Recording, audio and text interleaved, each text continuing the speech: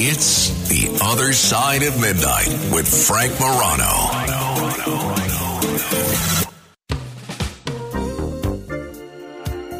This is The Other Side of Midnight. I'm Frank Morano. I'd like to consider myself a pretty cheerful person. Some might even use the phrase happy-go-lucky. I'm smiling at strangers on the elevator. I am saying good morning and good night when I enter and leave our building to the anonymous doorman. And so often it seems that I am encountering crankiness. And I always struggle to figure out, why are people so cranky? Is there some memo about being uptight that I just missed? What are all these people so upset about? Life's pretty good. Well, I have to tell you, one of the best opinion pieces that I have read in a long time was in the New York Times a couple of weeks ago. And this was probably the best explanation that I've come across thus far as to why somebody would be, if not cranky, at least a crank. The headline of the piece was called "My Life as a Neighborhood Crank." It was written by an absolutely brilliant writer, and if anyone can elevate being a crank to an art form, it might be this man. Mark Healy, formerly an editor at Men's Journal, GQ, and Rolling Stone, and these days the vice president of content at Ciros. Mark, thanks so much for joining me on the radio. Thanks for having me, Frank. I appreciate it. Did I pronounce that correctly? Ciros? Ciros, yeah. Ciros. And I left there in April of last year. All right. Well, obviously, that brings us to our current situation, which might be the roots of your neighborhood crankness. So the subheadline of your column was, "When you have no job and too much time on your hands, the little things begin to grate." Now, I think our listeners are probably less familiar with Ceros, but a lot of folks are familiar with Men's Journal, GQ, and Rolling Stone, and we've been reading a lot of headlines about layoffs, or if you want to use the polite term, restructuring within the media industry. How did you come to find yourself unemployed from all of those prestigious organizations? Well, the magazine industry died a slow death and is still contracting and collapsing as we speak, as is media in general. And so you have, I wrote it out as long as I could, and I had 27 years of and really good years of working in magazines and editing magazines and working with really talented, fantastic people. But that industry is drying up and withering. And as I say in my piece, they've kind of handed it off to younger, better hydrated people who are cheaper and less well trained, but I hope they have as much fun as we have. And then I worked at Ceros, and Ceros is a great tech company and a design software platform. And I was able to work there for 6 years. And eventually, they had a couple of really tough quarters. And like every other tech company, they had massive layoffs. And I was part of that. So I found myself on the street with way too much time on my hands. And for the first time in my life, my first time in my adult life, really having nowhere to be, nowhere to go. No one needed me for anything. My children are grown and out of the house at the moment. So I found myself in this very strange moment where suddenly I have too much time and I'm looking around and everything is irritating. A couple of interesting things based on what you just said. One, a lot of our listeners may find themselves awake right now because there have been changes in their life. Either they've recently retired, maybe they're recently laid off, maybe they find themselves without a partner for the first time because of a divorce or a death of a spouse. And a lot of folks will call me from time to time or they'll write me saying that they worry a great deal, which is why they're awake right now, about their finances and their financial security. Even though you're not working now and you have a lot of this time on your hands, which we'll get into how that's manifesting itself, are you financially secure? Are you a couple of weeks away from being put out on the street? No, I'm definitely not a couple of weeks from being put out on the street, but thanks for your concern. If that was concern, was that concern? Mild. It was certainly curiosity, but if you need a 20 or a cup of coffee, we have a free coffee machine here. Okay, great. I'm actually, I've been busy. I've been writing projects that I work on. I head up content projects for lots of different people. It doesn't take up all of my time. My wife and I have been working nonstop since the late 80s. So we're fine. But it is. I did hear the interesting thing, or the sort of rewarding part of this was hearing from all of these people who encouraged me to, hang in there and keep writing. And, a common refrain, the story got 490 comments in the Times before they shut the comments off. And so many of them were some of them were kind of bizarre and hilarious and awesome in a way. And yet so many of them were warm and encouraging.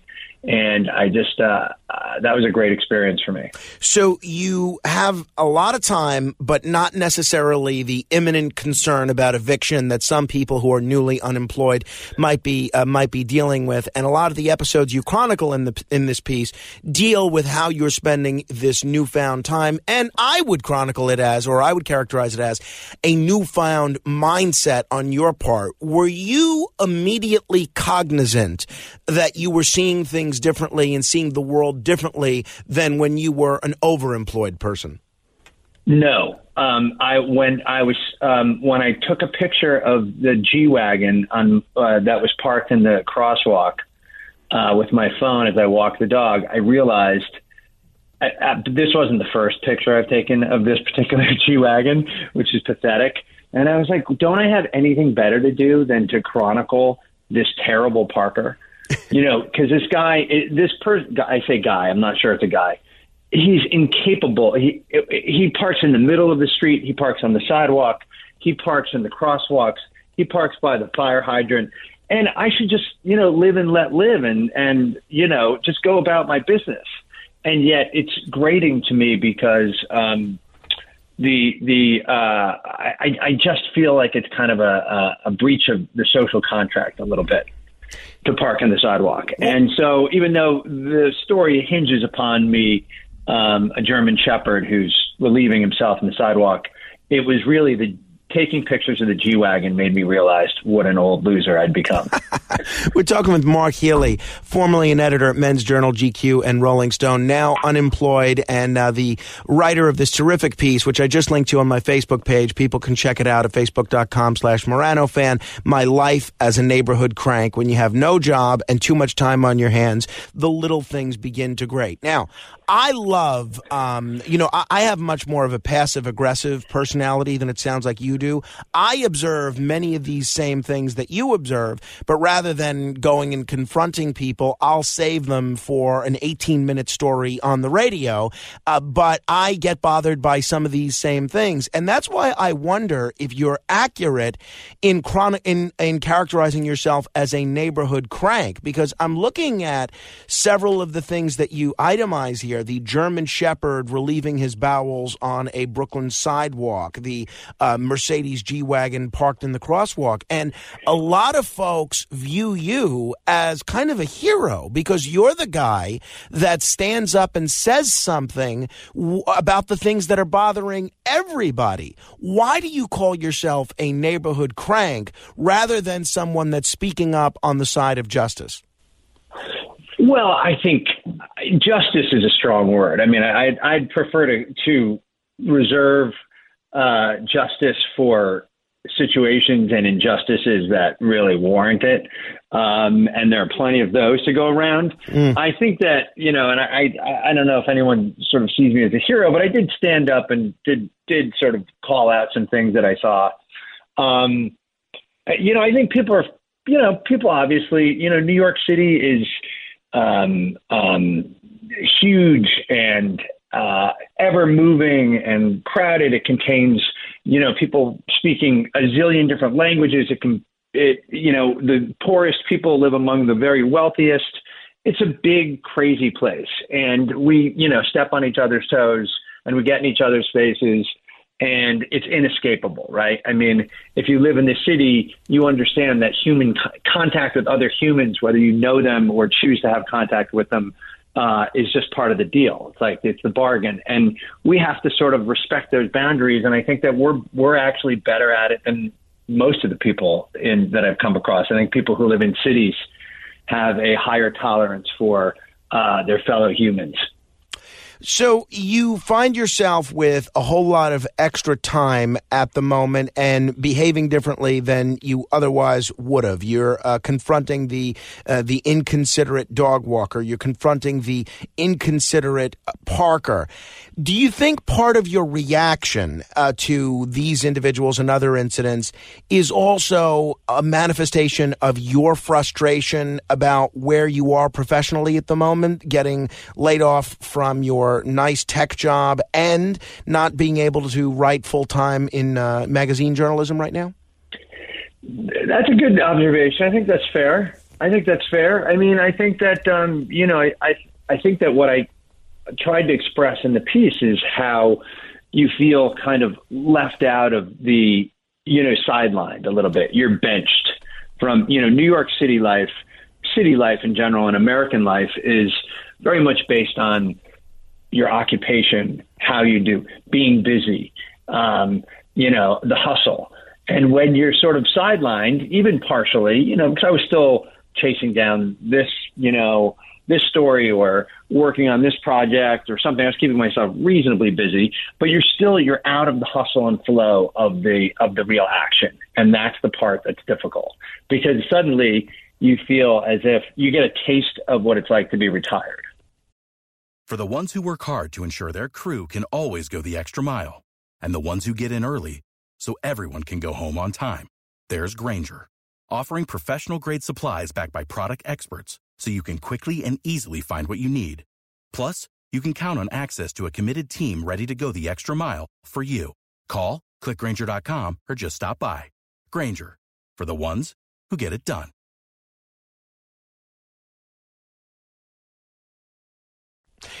We have a lot of folks listening around the country, and they may not kind of be up on the New York lifestyle, which you describe so accurately, not only in this conversation, but in this piece. And you write that minding one's business is a bedrock feature of the New York social contract. And you're so right. And you write that it's one that arguably supersedes all other issues, including the collective responsibility to maintain a feces-free sidewalk. Once you came to realize that you're no longer adhering to the social contract that the rest of us New Yorkers are adhering to of just minding our own business and ignoring anyone and everyone around us, did you notice that any New Yorkers were treating you differently? Are they looking at you? Are they staring at you? Are they pointing at you and saying, oh, there's the town crank or the neighborhood active citizen? No, I didn't wear a sign. I didn't walk around, telling everyone this, right? But no, they didn't. I will tell you though, the original sort of the original name I had was Uncle Karen, because that's a funny name I had. Well, I think it's funny anyway. That's a name I had for this character I was becoming. So it was kind of like I turned it into a little bit of a character. But the Times, in their wisdom, said, why use a racially charged nickname like Karen? Please. It has this connotation, and they said it would just distract from what would otherwise be a really healthy conversation of people relating to the story. And I think they were right. Yeah, I suppose. But you mentioned that this was your little bit of taste of retirement. And you say that the one thing no one tells you about getting laid off is how it ages you. I've noticed a lot of friends of mine seem to age almost instantly, almost overnight once they leave their jobs. I'm talking people that were 70, 71, 72, 75 who are as, adware and as with it as any 35-year-old. And then the minute that they retire, they become an old person. And I've seen it also manifest physically as well. I know you're talking about behavioral changes and behaviorally acting like an older person, saying, hey, kids, turn down that damn music.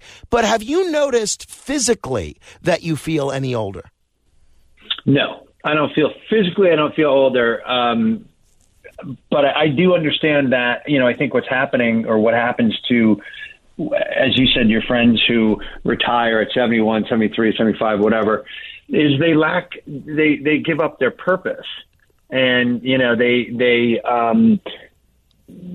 give up this thing that sustains their sort of curiosity and challenges them and gives them kind of, an organizing factor around which to sort of live their life, and you take that out. It's a very hard thing to replace. You also talk about how the passage of time is different. If I have one daily wish every day, it's that I wish I just had another hour or two to get things done. You don't feel that way anymore. No. And it was a pretty sudden shift. I have a little bit more time than I ever imagined having, and I'm looking forward to the time when I don't have nearly enough. But it was a confluence of things. So it's losing my job, my kids going off to college, just not the both of those things came, and suddenly I was like, I had a lot of time on my hands. I've often fantasized about what it would be like to have extra time. I can see myself reading more. I can see myself watching that classic movie that I haven't gotten around to, calling up old friends to catch up, to exercise a little bit more and do all these things that I never seem to get around to. It seems like with you, the fantasy of more time as a luxury didn't exactly meet reality. How come? It's another good question, Frank, that I haven't really, maybe if I was a stronger personality and had more character and drive. No, I think that it's a combination of things. I do things. I am active. I work out. I see friends. I do some volunteer work. I do some work. And yet still at, 9:45 every night, I look at and suddenly I look at my phone. I was like, oh, thank God I can go to bed. It's almost 10 o'clock. I can go to bed. I can't honestly go to bed before 10 o'clock. It's just not I just can't do that. But 10 o'clock I can go to bed. You have a wonderful phrase in your piece called the time inequality gap, which I just love and am going to adopt, because you described yourself as now being the kind of person everyone dreads making plans with. This is certainly true in my case, because I find that I never have enough time, and when I've made plans for someone, could be 2 weeks from now, 3 weeks from now, a month from now, my hope is that between now and whenever I'm supposed to see them, they will cancel and they'll be the bad guy, and I'll get credit for the attempted socialization or the attempted meeting, and yet still now have that hour free from that obligation. Clearly you're not the guy I should be making a lunch date with. You shouldn't, because as I said, it's like making a lunch date with your grandmother. And that is locked down. I will be there. I will be on time, and I'm not going to cancel. What is the best thing about your newfound time freedom? Oh God, that's a good. The challenge is you waste so much time when you're out of work. You waste so much time and energy finding new work. So and that's an inevitable sort of time suck, and certainly an effort. Waste of effort in a lot of cases. I think one of the things I have managed to slow down a little bit, and I was not a person who, and I'm still not a person who sits still as much as I would like. And I think that that's a real skill, and it's something that we all should get better about nurturing in ourselves, is the ability to do nothing, to take a nap, take a bath. I definitely take a lot of baths. And sometimes followed by a nap.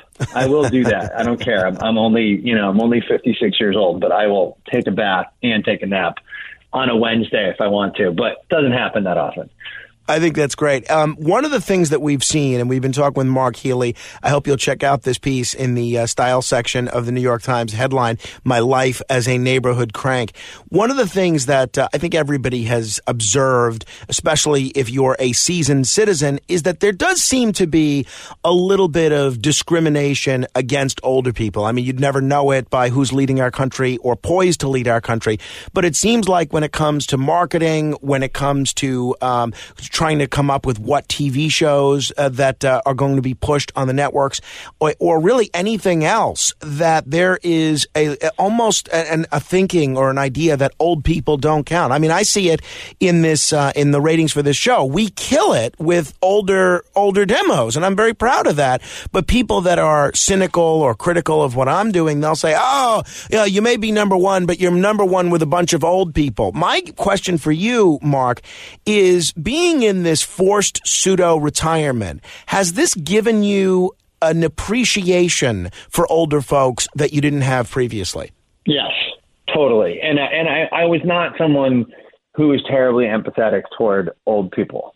I mean, I wasn't. I was in a way that I now regret, because, as I say, and as you just sort of pointed out, people when the forces of marketing move past caring about appealing to you, when big corporations are sort of moving you aside and telling you don't really matter that much.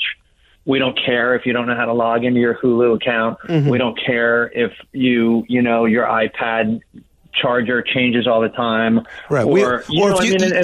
If you can't keep your landline phone, or if your newspaper, the hard copy of your newspaper didn't get delivered on time. Yeah, they just, and these are, and I know that these are commercial decisions that are made, but you get shunted aside, and I think there are examples of that. It's not just in terms of commerce and appealing to people. Society pays less and less attention to the needs, American society, to the needs of older people. And I think there's some injustice. That's an actual injustice. And I think that other cultures that I've seen are much better about that, because typically they have multi-generations living in one home, or they live closer to their parents, or one thing, I definitely talk to my mom more than I did before. So that's one upside. But yeah, I think that's real, and I think that's not something I appreciated. I was more in the business of helping usher them aside rather than paying attention to their needs and being empathetic. Well said, Mark. This is one of the best pieces that I've read in the Times in a long time. Congratulations. I'm glad it's gotten such a great response. I hope people that haven't read it yet, after hearing our conversation, will do that. And hey, who knows? Maybe we'll see you back in the job market sometime soon. I hope so. Thank you, Frank. Thank you. Mark Healy. If you want to comment on any portion of our conversation, you can certainly do so. 800-848-9222. That's 800-848-9222. This is The Other Side of Midnight. Straight ahead.